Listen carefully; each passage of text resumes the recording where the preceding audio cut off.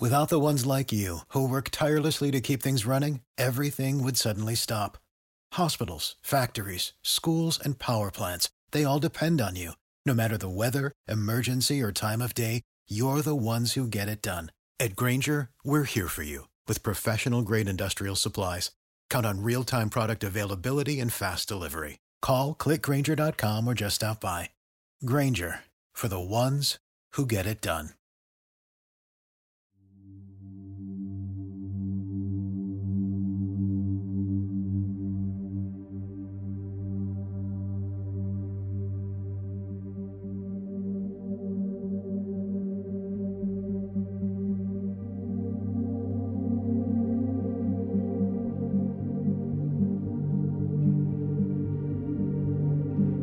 Welcome to Dove and Dragon Radio. I'm your host, M.L.Ruscsak. I'm here with special guest and author, Sammantha Anderson. It's trying to rush your name, and it's not going for it today. So, I understand. Thank you. I'm so glad to be here. Now, you have the Hellborn series, and there's currently 5 books. Yes. So, where did you come up with the idea for book 1? I had started to want to write again. I just moved to Colorado with my ex-husband, and it was time to start writing again. And so I found a writing prompt on Pinterest, believe it or not, and started writing. And the writing prompt I found, here came Savannah and Damien were the first 2 that came. I changed the scene slightly, but I ended up using that scene in book 1, and I just kind of ran with it. And the next thing I knew, I was writing a novel, and I said to my mom, who was in California at the time, I think I want to publish this. And here we were. We were running with it. That's always a wonderful thing. We find our writers, we don't always know where they get their writing inspiration from. I had given up my writing because my ex-husband did not want me doing it. And so I gave it up to focus all of my time on my family, my husband and my children. And moving to Colorado, I only had one friend out here.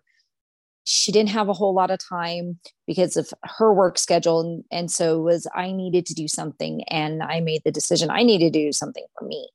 Mm-hmm. Writing became my thing again. And there were some definite trials with that book, because the program I was using originally lost the manuscript, not once, but twice. And I had to start 3 different times. Nothing that we want that's going to be good ever comes easy. Yeah. If it comes easy, it's not worth having. Exactly. And so I wrote that manuscript 3 times and then edited it 4 times with my mom. And it was the first time we had ever edited anything. My mom was an avid reader. And so we went through and we'd be on the phone together for hours all weekend editing chapters. And so it just kind of developed. And once I finished book 1, I started book 2 instantly. And that's where book 2 actually picks up right at the end of book 1. And between my mom and I, we really just went and ran with this entire series until my mom couldn't do it anymore. I understand. My mother is my first beta reader. She reads my books before anyone else. So, she was yeah. So we understand our parents are usually our first readers for anything. Yeah. I had people that I work with, they're going, your mom reads those types of scenes that you write. And it was one of those that we would have these open conversations and arguments some days about word usage, about which word is better in that place. And here we are. Yeah. My mother is reading my young adult series, and they're like, your mom reads young adult. Well, she's read my darker stories that I won't publish because they're like fan fiction and stuff like this, but that's my creative outlet. They're dark. I mean, but she'll take these and they're fun so you can relax to them. My mom read all the way to book 4. She read through all 1 through 4 and went through editing, and book 3 is a darker book, and then book 4 is even darker. I went to a very dark place to write that book. And I remember I was in the middle of fixing a section because we would edit together, and then I would do one more read through to try to make sure we caught as much as we could and added a few details here and there. And I was going through a section and she comes up, and at that point I had left my ex-husband, and her and I were she had moved to Colorado to be with me and my kids, and we were living in the same apartment, and I was working, and she goes, by the way, that scene. And I go, which one? And she goes, the snuff film. And I said, yeah. She goes, it was really good. I said, I don't know if I should say thank you or I'm sorry. Oh goodness. I mean, but that's what our betas do, regardless if it's mom, it's best friend, whoever is our first readers. This is what they do. And they bring out that inspiration. They bring it out to the fullest, the darkest, the funniest, whatever we're going for in that scene. There would be times where we would argue about certain word usage. Santiago is a 400-year-old vampire who is European. He's from Spain, and he's traveled all over Europe. And so he's very old European. He doesn't have certain words in his vocabulary. And so trying to always make sure when you're writing his character and staying in that voice is always a challenge. And so she was that person that would go, I think you lost him there. Let's change these words. And was the one that would point out, yeah, this isn't right. This is not how this should be worded. So. Yeah. I mean, if you have a character, say from Australia or Austria-Hungary, they have very certain words that they say in their normal dialect. There's not English. It is English, but it's a different form than what we have. Yes. And Santiago is very proper. He speaks very properly. He doesn't use words like can't and don't. He has a tendency to sometimes say my old friend or just use the word very. There is an old rule that says never use the word very, but old Europeans use that word. So it's, it's a little different. And so I have to always remember when I'm working with Santiago that he has a different cadence than everybody else in this series. And he has a different set of vocabulary as well in this than everybody else. I mean, that's always good, though. You have that one character that is different from everyone. And it's like, are they good? Are they evil? Are they mischievous? Are they friendly? They can be anything because they're completely the opposite from everyone else. He is so proper, and he dresses so nicely. We very rarely see him out of his suits, and they're tailored to him. So we very rarely see him out of his suits. When we do, it's either to go into battle. And the only other time Savannah sees him out of that is when he is doing woodworking, because as a human, he did for a living. Still something that brings him peace. And so there's certain pieces of furniture in their house that is made by Santiago. And that's the only times we see him. And it's very few and far in between we see him out of his suit. Exactly. I mean, they have their clothes that they wear every day.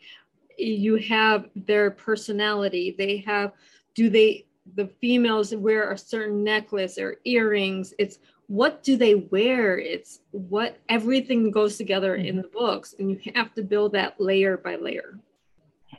It's very challenging. I've had a lot of people tell me that I'm very good at world building, and I think part of the reason is because of who I've read, the authors I enjoy the most. I am a huge J.R. Ward fan, and has built this extravagant world of these males in the Black Dagger Brotherhood. And same thing with Anne Rice. She did the same thing. So when I started this, I didn't know it was going to be a series. It started off as book 1.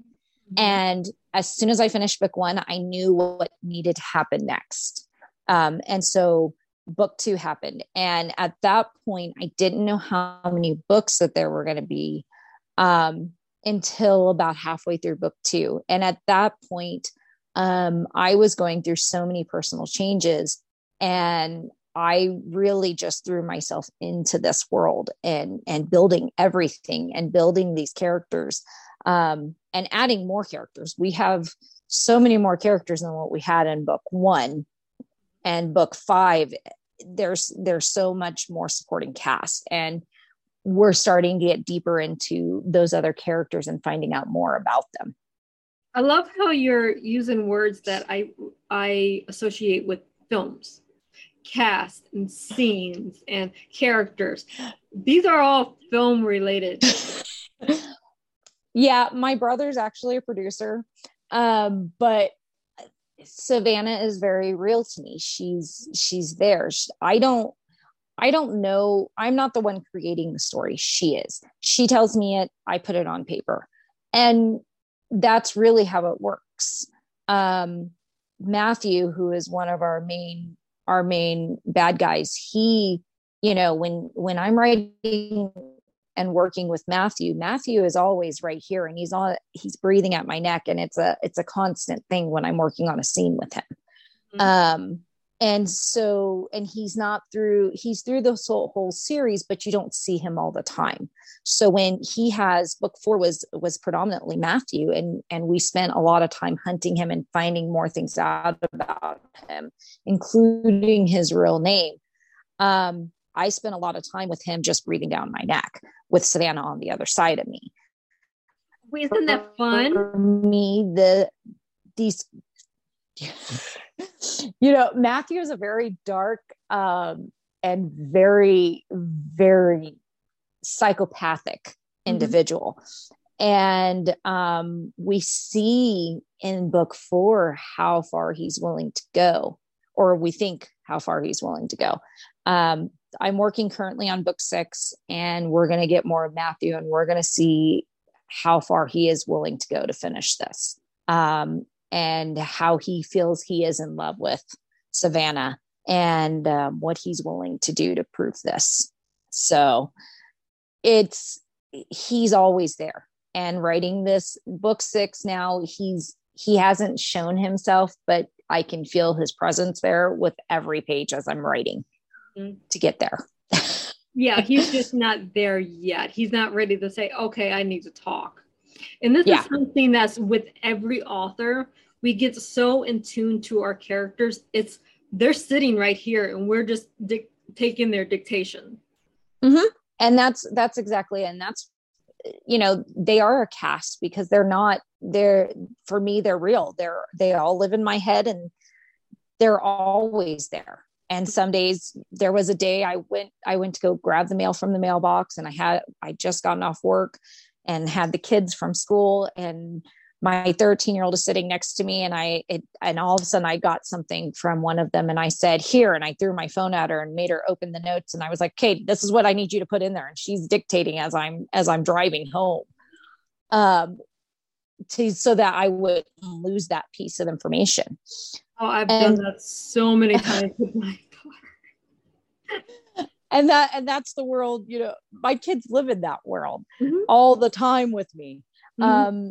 And in some ways I'm a librarian. I'm a part-time librarian. I'm working towards becoming the full-time librarian at my school. And I'm working on teaching my older grade levels how to be creative writing, and how this happens and how this builds, because it's not something we really teach in the classroom anymore.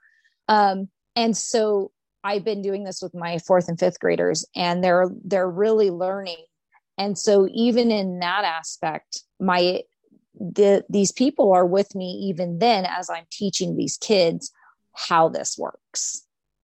Now that is a wonderful skill that you're teaching. I had this one where in school, my daughter did not. And it's a skill that thankfully, because she has me as a mother, she knows how to do. But it's a skill not many people understand anymore. They don't. And so we're starting a new reading program. COVID has brought to us the fact that these kids are behind and they don't have the reading skills that they should. And part of it is they don't have the imagination that they should. My daughter has been read to since I was pregnant with her. My son is the same. My son writes beautifully. Unfortunately, he hates it. But my daughter has always had this vivid imagination, and so has my son, because I've read to them their entire lives. And my poor son is one of my students. I'm his librarian, and some days he loves it, some days he doesn't. But the things that I did for them reading, I now get to do with other kids. And it's really exciting because some of them didn't know how to hear character voices or how to picture something happening. And the one way I describe it to them is when you're writing, you're painting a picture. They go to an art class. Well, how do you draw a picture? Okay, now you're going to do this with your words. It's the same concept, just using words instead of using a paintbrush or using crayons or colored pencils. Right. And that's a skill that we have to start teaching again. We have seen a decline in all the arts because we're not being as creative as we used to 30 years ago. Correct. And they all know I'm a writer outside of being their teacher. It's really interesting. They're going, "What's the name of your series?" And I'm like, you guys aren't old enough to read that, so you're not going to get to know that. But one day, and I know this will happen, some of these kids books, and I just hope that they're old enough to read them at that point. And the other part is that they remember what they learned from me. There are certain kids that you see there's a writer there, and they want to write and they want to be able to do more creative stuff. But we're so stuck in this writing more informational stuff, informational papers, even in an elementary school level, that we're not really getting to have fun with writing. And so in the library, I'm getting to do that, where I get to show them how to have fun with it. I mean, that's the one thing with writing. I hated it in school because it was all informational. I don't want to write informational. I don't like it. I'm not there. You give me something that's a creative writing. And and here's the other thing. They don't have the skills to know how to structure things when it comes to writing creatively. And so I'm showing them that as well and having fun doing it, because it's not something that they notice in books. When they get a book, they're not paying attention to those things. They're paying attention to what they're reading, but they're not seeing what they're reading. They're not hearing it. And that's a huge thing. I try to make sure when I'm writing, I am painting this picture so that you know exactly what they're feeling, exactly what's going on. In the beginning of book 2, there at the very beginning, Savannah has almost been raped and in her own bed, and she escapes, and she gets the mail out of her home, and the next thing that happens is she throws up. And I wanted to make sure that you tasted what she was tasting when she threw up. And some people felt I went a little too far because it was not a pleasant scene in that sense, but you knew exactly what she was feeling and you knew exactly what she was tasting as it happened. Exactly. You have to look at what age group you're writing for. If you're writing for an adult and you're really 100% writing for 18 and over, you can go into more explicit, more graphic more everything. Versus if Mm-hmm. you're writing for a young adult, you have to temper your wording, your Mm-hmm. verbiage, so you don't get all the details. And, one of the things my mom and I used to always argue about what's the right word for certain scenes, because I don't believe in dumbing things down. Mm-hmm. Too many times I have read a book and I can't get through it because it's dumbed it down so far. And my mom and I were having a discussion. I can't even tell you what the word was, but it was a word that maybe not a lot of people knew. And Santiago was speaking and I said, no, I think this is the right word. She goes, yeah, I think you're right. And my ex-husband overheard us and he goes, well, people aren't going to know that word. And I said, well, they can look it up then. And he was shocked and couldn't believe. I was like, really? They're going to look at, I said, that's not my problem. You only get better at your word usage by reading. I have had plenty of authors, Michael Conley being one of them, where I actually had to read a sentence 2 or 3 times going, I'm not sure I understand that word. And then I went and looked it up. And I'm not afraid of that. Right. How many times as a reader am I reading a book and you have to reread the page or the paragraph or something to get the word to make sense because I'm lazy. I'm not going to go pick up a dictionary to Google the word. However, I will sit there and I reread mm-hmm. what I'm reading until I understand what they were saying. Because you take the word and the contents that it is. And if you have a teacher that will teach you how to read context. One of the things that for my third graders, we're talking a lot about word usage. Mm-hmm. And so that's one of those things that I'm trying to also teach. And I do it in my books too. There are, I don't do it all the time, but there are certain characters that are not going to use a simplified word. They're going to use a bigger word when they speak. And it's kind of one of those that it's required for the way they speak. Santiago is one of them. Hugo was one of them. They were very close. And Santiago, oh, I am so sorry. It's all right. Somebody just tried to call me. Hugo and Santiago pretty much raises Hugo. And so he gives Hugo this education that he never had as a human. And because of that reason, they speak very eloquently and they don't dumb things down for others. Right. I mean, you have. So I don't feel. Yeah. You go, okay, the room is cold. Well, describe cold. Is it frigid? Is it freezing? Is it, there's different words you use besides cold. I had my ex-husband. He never read any of my books, but mine neither. Yeah. My mom and I would discuss the books and that just doesn't make sense. Well, it's a fantasy. It's not supposed to make sense.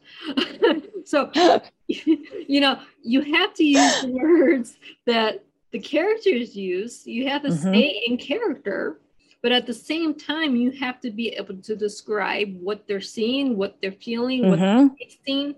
It may not, it's beef. Well, if you go to another country, they might not have beef. They might have camel. Yeah. My husband and I just got married, my second husband and I, and he reads everything I write. Now he has taken over where my mom has stopped. My mom passed away in October and he has taken over all of my editing.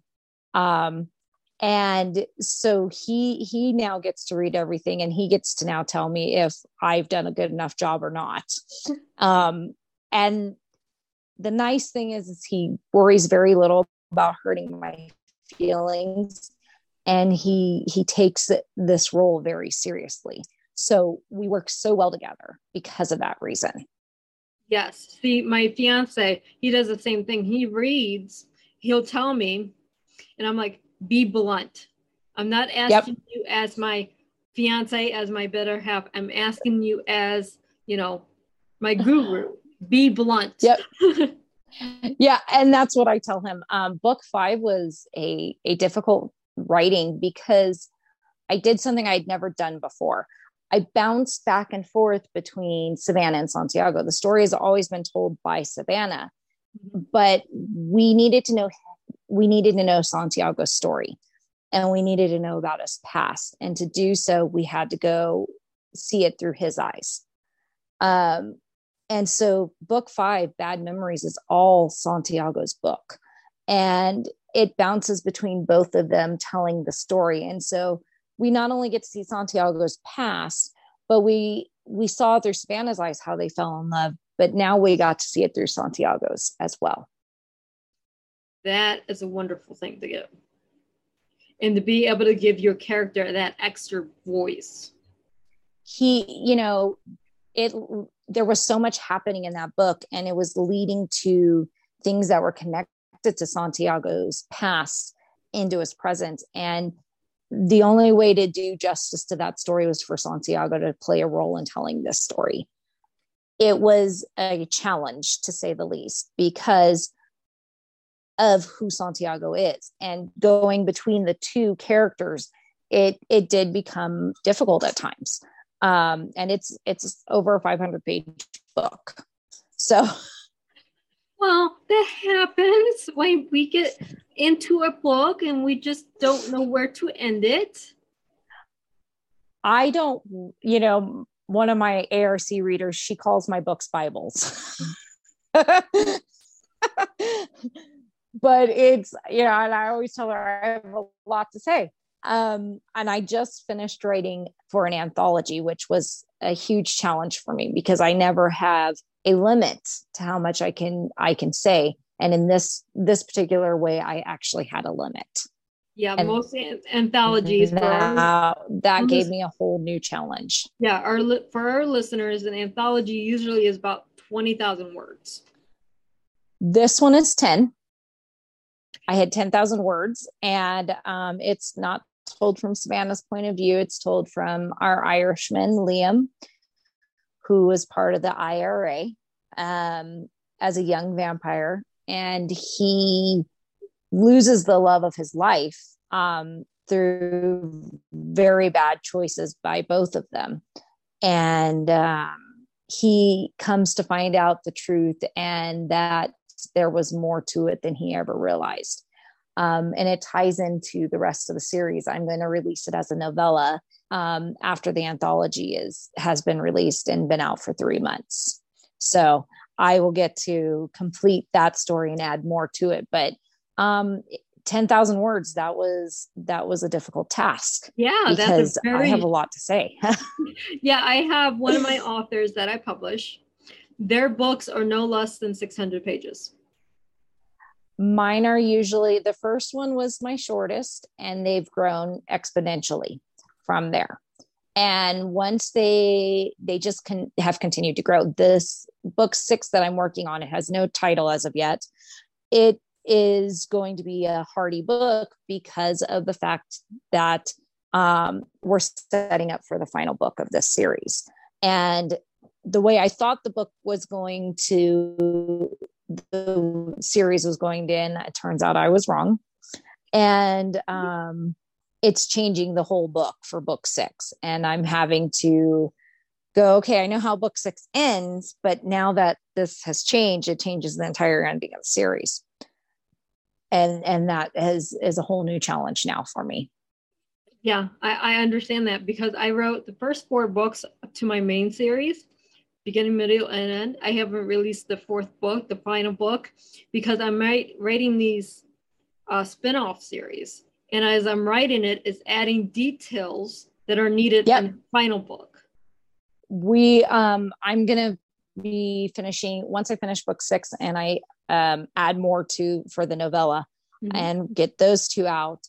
My husband and I will be co-writing a series that is technically a spinoff from this one. It revolves in the same Hellborn world, but it is not dealing with Hellborns directly. They're actually demons, and Hellborns and humans don't realize that they exist, but they're not evil. They all play a role in the human and Hellborn life that no one is aware of. That's going to be a very interesting spinoff.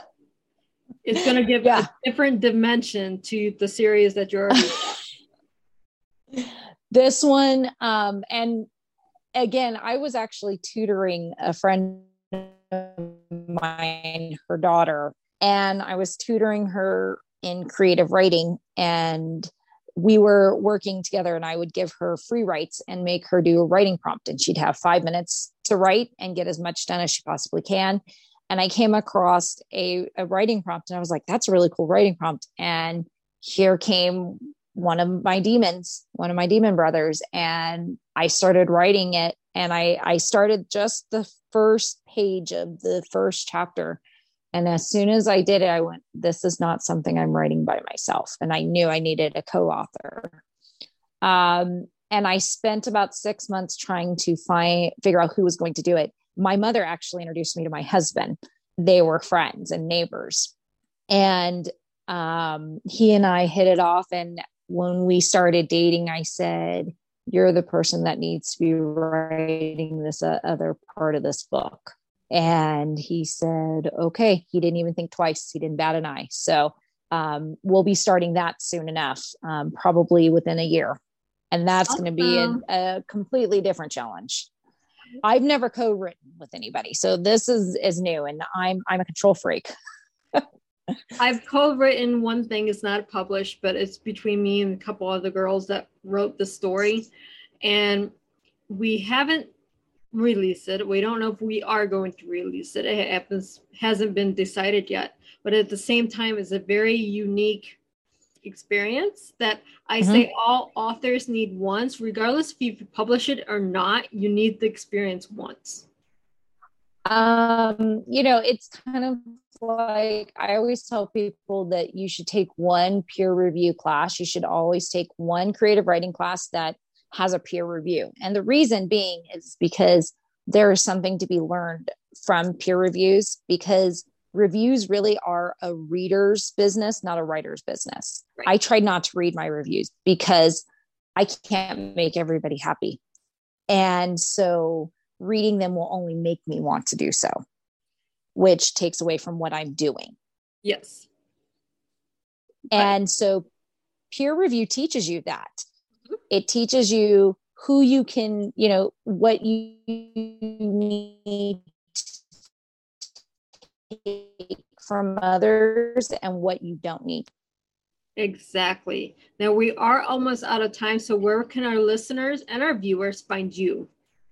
So I am on Facebook. I actually have a Facebook group with another author friend of mine. And it is called Penned in Magic and Forevers. I don't really use my author page anymore because I'm busy running my other book page.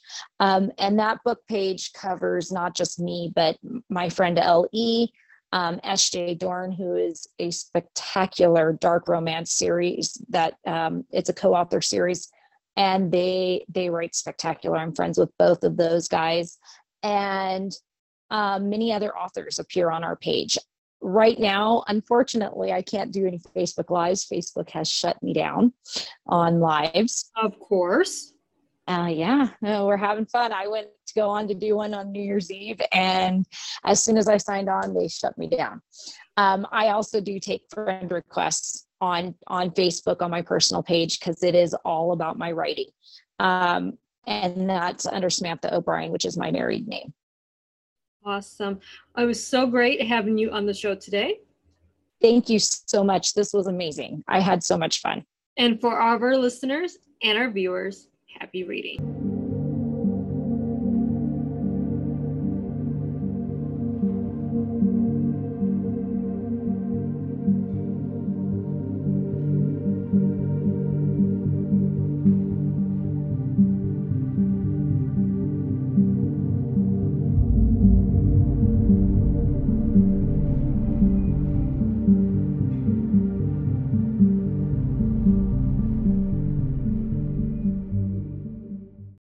Without the ones like you, who work tirelessly to keep things running, everything would suddenly stop. Hospitals, factories, schools, and power plants, they all depend on you. No matter the weather, emergency, or time of day, you're the ones who get it done. At Grainger, we're here for you With professional-grade industrial supplies, count on real-time product availability and fast delivery. Call, click Grainger.com, or just stop by. Grainger, for the ones who get it done.